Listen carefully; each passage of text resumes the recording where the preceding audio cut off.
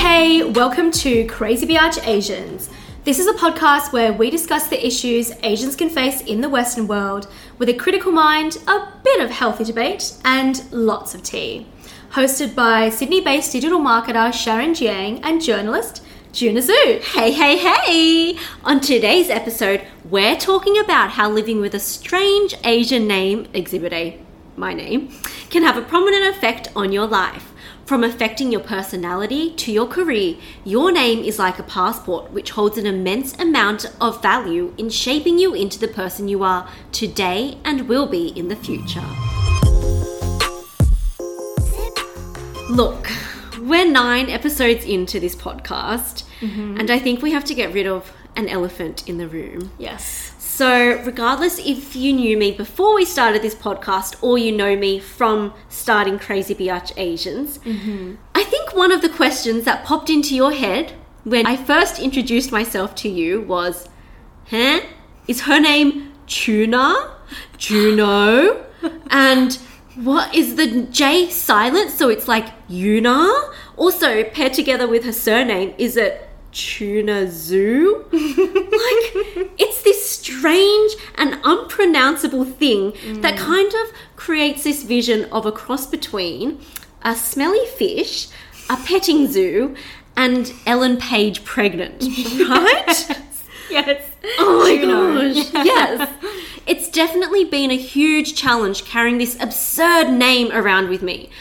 I was the target of mockery growing up, that even my school teachers used to make fun of it. Your teachers? My teachers. Adults? Adults. Oh my God. So I vividly remember sitting in my first year 7 maths class, and it was the year Juno was released. So you can imagine we were going around introducing ourselves, and when it was my turn to introduce myself, my teacher was like, "Have you watched the movie Juno? Are you pregnant?" Exactly. That's exactly what he said. Are you pregnant? Oh God. Yes. I truly despised my name growing up. I thought I had matured and finally overcome my anxiety about my name after I left school, but I soon came to realize that it would have a profound effect on my adult life too.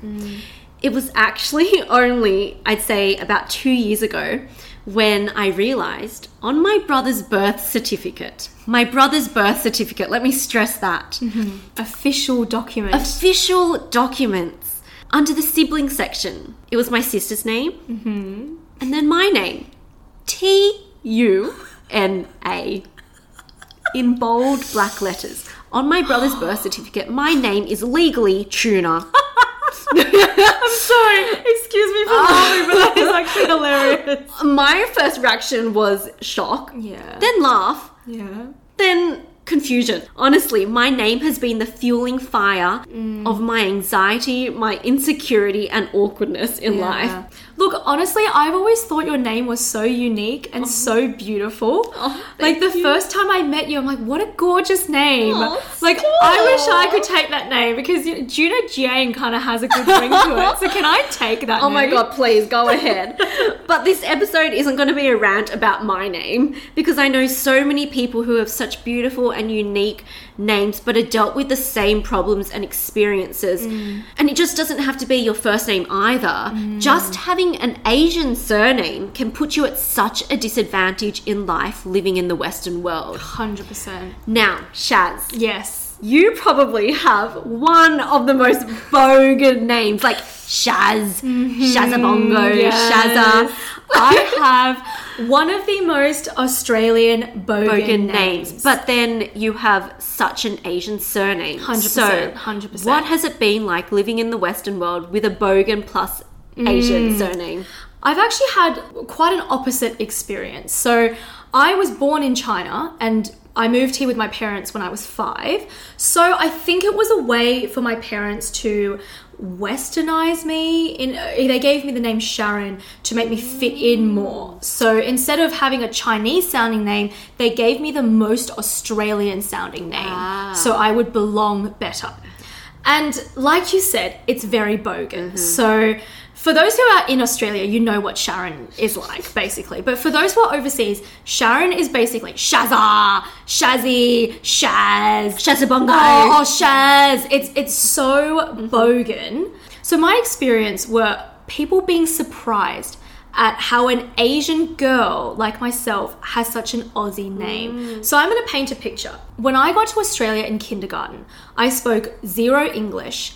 I was a small, shy Asian girl with no idea about Western culture, no idea about English, and I wasn't aware that Sharon had such a sort of Aussie background to it. So when I was in kindergarten, everybody really loved the fact that I was called Sharon, and they used to like laugh at it, but in a good way.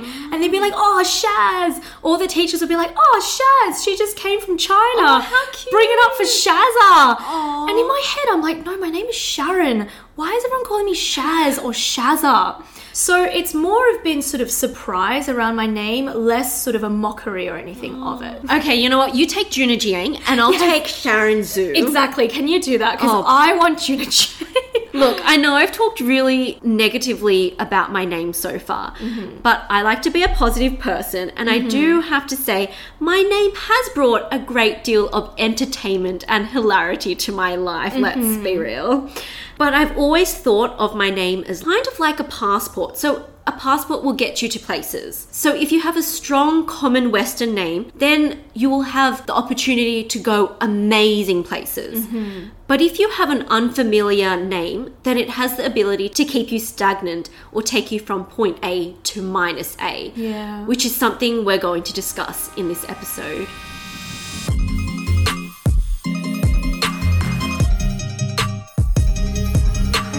So I'm sure many of you guys would have experienced this, or at least have heard about this.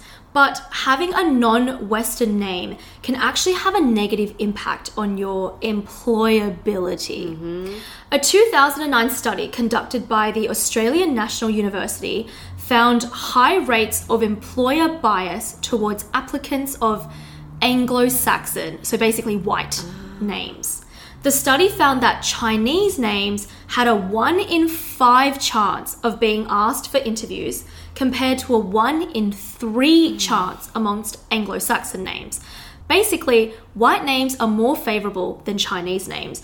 Perhaps why my parents chose Sharon out of all the bloody English names out there. You know what? Mr. and Mrs. Jiang are very smart.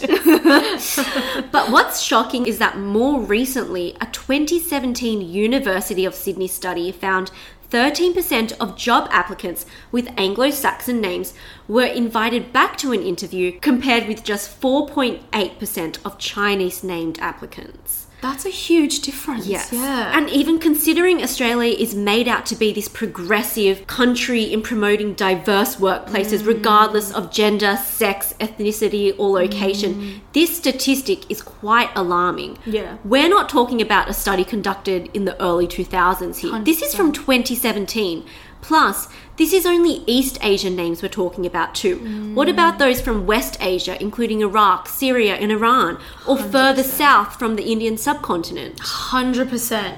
So a 2012 study by the Victoria University of Wellington, New Zealand, you know, our neighbours across the ocean, New Zealand, also found that the easier your name is to pronounce, the more trustworthy people will assume you to be.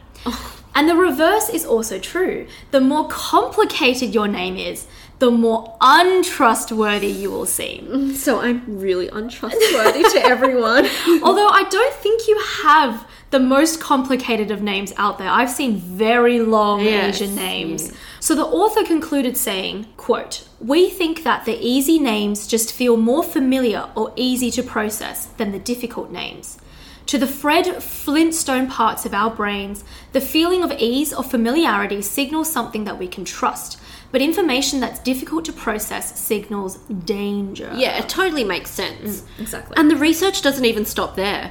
A New York University study found that people with easy to pronounce names often have higher status positions at work. And then another study by Marquette University in Wisconsin found names that were viewed as the least unique were more likable, and that people with common names were more likely to be hired.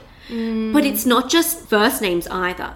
There's a hypothesis called nominative determinism, which explains how surnames can have an impact on our personality and career choices. Wow, that's quite a scientific theory there. Yeah, it's labelled. So this concept explains why someone called John Rich, for example, might become a banker or have an occupation in finance and one day will actually become rich. Yes. Or someone called Jane Law would become a lawyer. Yeah. This term was first used in the publication New Scientist in 1994, which mentioned several studies conducted by researchers with strangely fitting surnames. It included a book on polar explorations written by Daniel Snowman and an article on urology by 2 researchers with the surnames Splat and Whedon. Oh my god. Don't. Oh my god. Splat. Wait, just a side note. Yeah. Does that mean I sound like I work at a zoo or Maybe. or I should be looking after like the aquarium? I should work in an aquarium. Or you should be a sushi master. I found my true calling. Exactly. Okay. So this idea that people are drawn to professions that fit their name was suggested by psychologist Carl Jung. Love this guy. I call him Youngers. So Youngers cited Sigmund Freud as an example who studied pleasure and whose surname means joy. While many explanations behind this hypothesis have been challenged, one explanation which has managed to gain traction is the idea of implicit egotism. That is, humans have an unconscious preference for things they associate with themselves. Wow. Okay, so going along this theory, this is not fair. Does that mean that I'm actually a bogan? I have a name that is Shazza. Hello. My future kind of looks like full boganism for me. Perhaps you are a bogan. I don't know. In another world that I don't know. You are the complete opposite of a bogan. Let me just point that out. I think that's why a lot of people are surprised when they meet me and they see my name is Sharon. Yes. Because they're Because like, you're the most composed, put together girl. Honestly, when you see Sharon on the street, you'll be like, nah, her name is something like Serena. Serena Vanderwoodson. Honestly, Blair Waldorf, someone like God. that. Wait, so does this mean everyone who's named Karen must cop so much slack for being stereotyped as this rude and obnoxious woman with that teacher haircut? Absolutely. Can I speak to the manager type of haircut? Yes. I bet the actual nice Karens are not happy about this. Yeah. So speaking of career implications, what if I was to apply for a job and at the top of my resume, the hiring manager sees a big Juna Zoo splashed across the top of the page?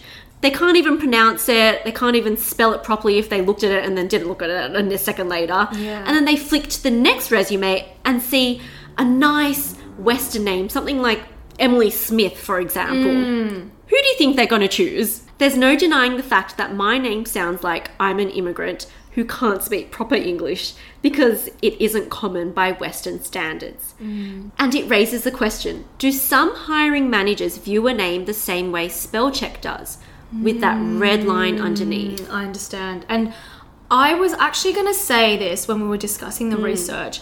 Like, Western names are more favourable because it's easier for an Aussie to comprehend. Yeah. It may not be straight up racist, but it's kind of like implicit bias. And it can have negative effects on non-Westerners. So maybe yourself, Juna Zhu, is 1,000 times more skilled than Emily Smith. But perhaps a hiring manager's first instinct, it's an instinctual thing, it is that they go with a Western name. Yeah. Because to them, like the research shows, the Western name is familiar, they understand it, they can comprehend it, and then it's seen as more likable and trustworthy. That's exactly what the study proved. And I always joke about having a strange name that many people can't spell or pronounce, but deep down inside, it definitely does affect me from a career point of view. Yeah. It can get really hurtful because it triggers thoughts like maybe I am worthless and maybe it's not just my name that makes others better than me. I can definitely see how that would affect you. And like, you honestly don't need to think that way because you're very talented and I think you have a very unique name. Oh my God.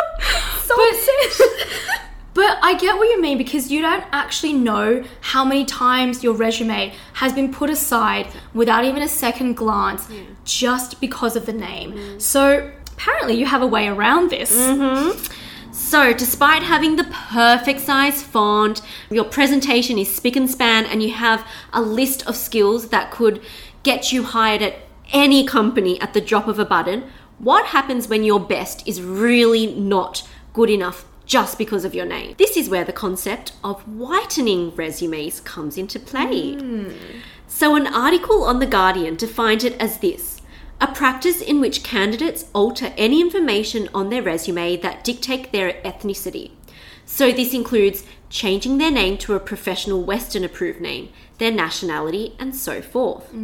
Remember, every detail matters, and a recruiter will dedicate approximately 5 to 7 seconds browsing your resume. That's it. 5 to 7 seconds. 5 to 7 seconds. 5 to 7 seconds to look at Junizu and be like, nah, she can't speak English. God. Yeah, that's not a lot of time at all. Yeah, so it's instinctual, basically. So because of this, a lot of people decide to actually change their name purely for professional reasons.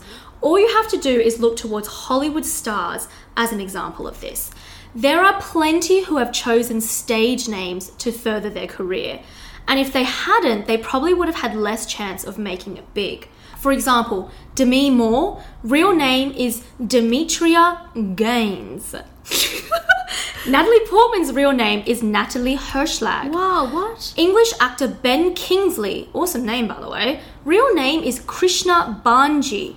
I feel like I'm pronouncing half of these completely wrong, which just goes to show why they changed their names. Whoa, I never knew that. I know, yeah. Okay, what would your professional or pseudonym be? Sharon Smith. I think let's just make my already super bogan name even more Anglo by adding Smith by the end of it, and I'll be hired in every single role. Thank you very much.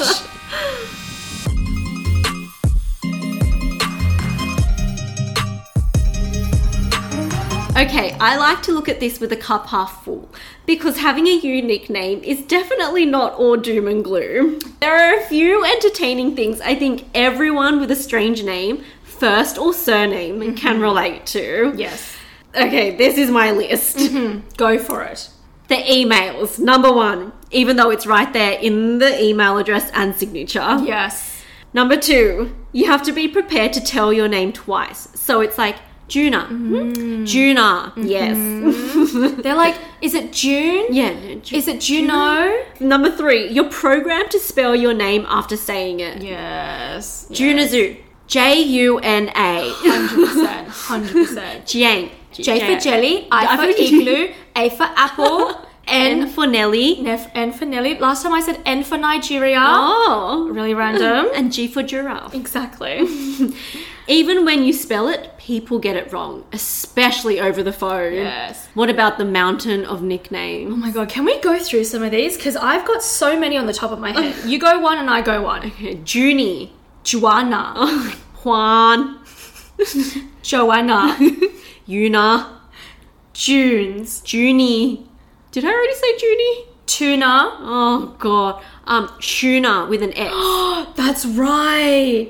Moving on to the next one. Yes. The lovely weird names you get on coffee cups. What's the worst one that you've got? The funniest one that you've got? Just Junie. Just Junie. Junie. Okay. Do you remember Junie from Spy Kids? Oh yes. That was a whole other saga. Oh my god. It was Spy Kids and then Juno came. It just kept on getting better and better for me. Yes. Okay, people you've only met a few times always say your name with a question mark at the end, or they just avoid saying your name altogether. Yeah, that's true. Because they're like, what was her name? Yeah, it's that chick over there. Yeah. And the last one, you just can't be bothered correcting people. Yeah, I know. It becomes a thing where you just accept it. Like on your Instagram stories, when you post about people spelling your name wrong on their emails, you're kind of like, haha, okay, that's cool. I'll accept it. Yeah. But there are lots of upsides to this as well. Creating usernames and emails. I mean, my email is my name. 100%. My Instagram handle is my name. Exactly. It's so easy to create these usernames because no one has your name. People always ask what the meaning is behind your name. Yeah, actually, what is the meaning behind Juna? Well, growing up, my dad always said Juna is the jade crystal. Oh, beautiful. But then I was also reading about the origins of Juno online, and it said something about it being like a Greek god, and then Juno descended off that Greek god. The last upside is people with ordinary or common names always tell you how they wished they had a unique name. Like hello, exactly. Like literally me this episode. I'm like, I want Juno Jane. You can bloody have Sharon. But then again, you always want what you can't have.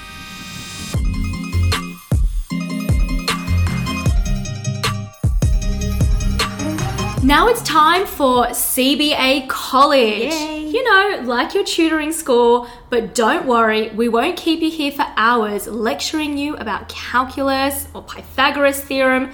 Instead, both of us will be sharing our most interesting fact of the week, so you can actually walk away from this having learned something. So, what is your fact of the week? My fact of the week is, so I try to carry on with this gross theme that I'm going with, but obviously it's kind of dwindling every week. But today's one is, you know how the Chinese take pride in their uncanny ability to grow mole hair? Have you always come across that? Oh my god, you're going to talk about mole hair this episode? Are you freaking serious? But have you not seen that? I have actually seen it, yes. But don't you find it amusing that a race of people who actually find it really difficult to grow facial hair 100%. can walk around with like centimeters long hairs out of this one little black spot on their face? Especially old men. Yes. Mm-hmm. Apparently, the reason behind this long hair mole situation is that moles are very lucky in China.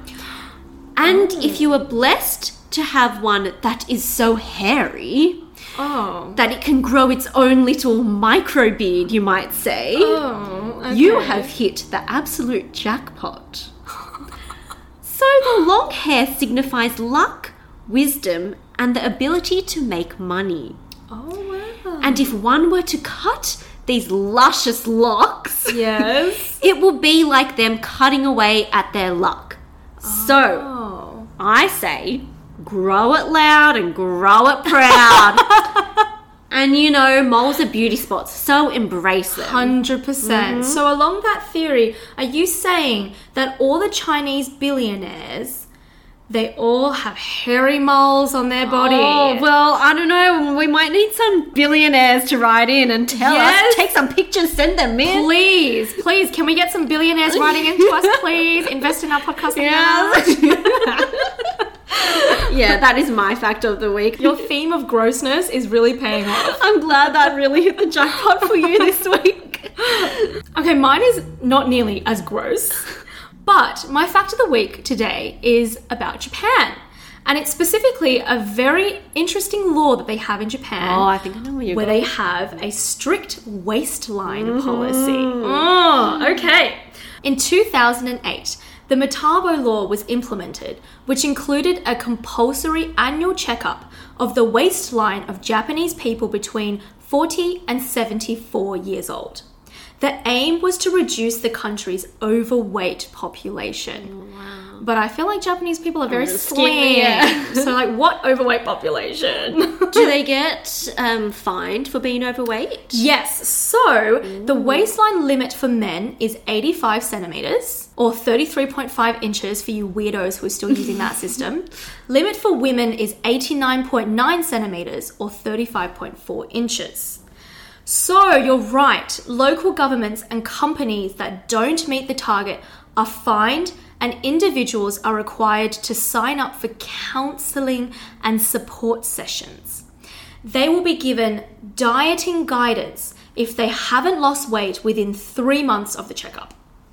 Okay, the first thing that comes to my mind, this can either go two ways. You can either be really successful, like it works great. Yes. You have a country who is not obese, who are all of a healthy weight, and who have a really healthy relationship with food and nutrition 100%. And exercise. Yes. Or they all develop eating disorders. Yes, that is a really good point. And there are critics of this system. So critics say that the guidelines are too strict, especially for the men. So men's waist's 85 centimeters. That's quite small. What is the average waistline of an Aussie or an American? Oh, that is an interesting one. maybe you can have a look at that. So Juna will search that up. But the critics say that the guidelines are too strict and that under those numbers, more than half of all men will be considered overweight. So the number is too small. And it also may encourage, maybe not eating disorders, but somebody said over-medication and raise healthcare costs. So it might sort of back up the healthcare system when, you know, you're over 85 centimeters, but you actually don't have a health issue. Okay, so what did you find? What is the average waistline? Okay, so for an average waistline of an Australian male, 97.9 centimeters for a guy aged 18 years and over. And the Japanese want their males to be 85 and under. Wow, okay. So the average American man over 20 years old, their circumference is... Oh, no. 102 centimeters. Oh, wow. Okay. Which is 40.2 inches. Holy Jesus. So the Japanese really want their population to be slim. Slim. Again, cannot go both ways. Exactly. But I'm seeing it as an eating disorder Oh problem. my God. So they still have this. It's been going since 2008. Wow. So fascinating. Yeah. So Junesies, how do you feel after this episode? Look, I've mentioned before, I don't think there is any point in life being a Debbie Downer. My name is my identity, and if that means I have to work 1,001 times harder in life than those with an easy to pronounce Western approved name in order to reach my goals and achieve things in life, then so be it. I'm sure, well, fingers crossed, it will just make me a stronger and better person in the end. 100%. And there is your glass half full. So, what about you, Shazza? Honestly, your name is going to make you stand out. So please don't ever change it. I actually want to change my name into a more Asian sounding name. Sharon is just, you know, not cutting it, but I will stick with it. It's brought me this far. And if you'd love to hear more from us, please subscribe to Crazy Biatch Asians on your favourite podcast app. And if you've got a sec, please rate and review us on Apple Podcasts so we can keep going. See you all on the Instagram at Crazy Biatch Asians. And you can now find us on YouTube and TikTok. All under the same username at Crazy Biatch Asians. Chat soon, gang. Bye.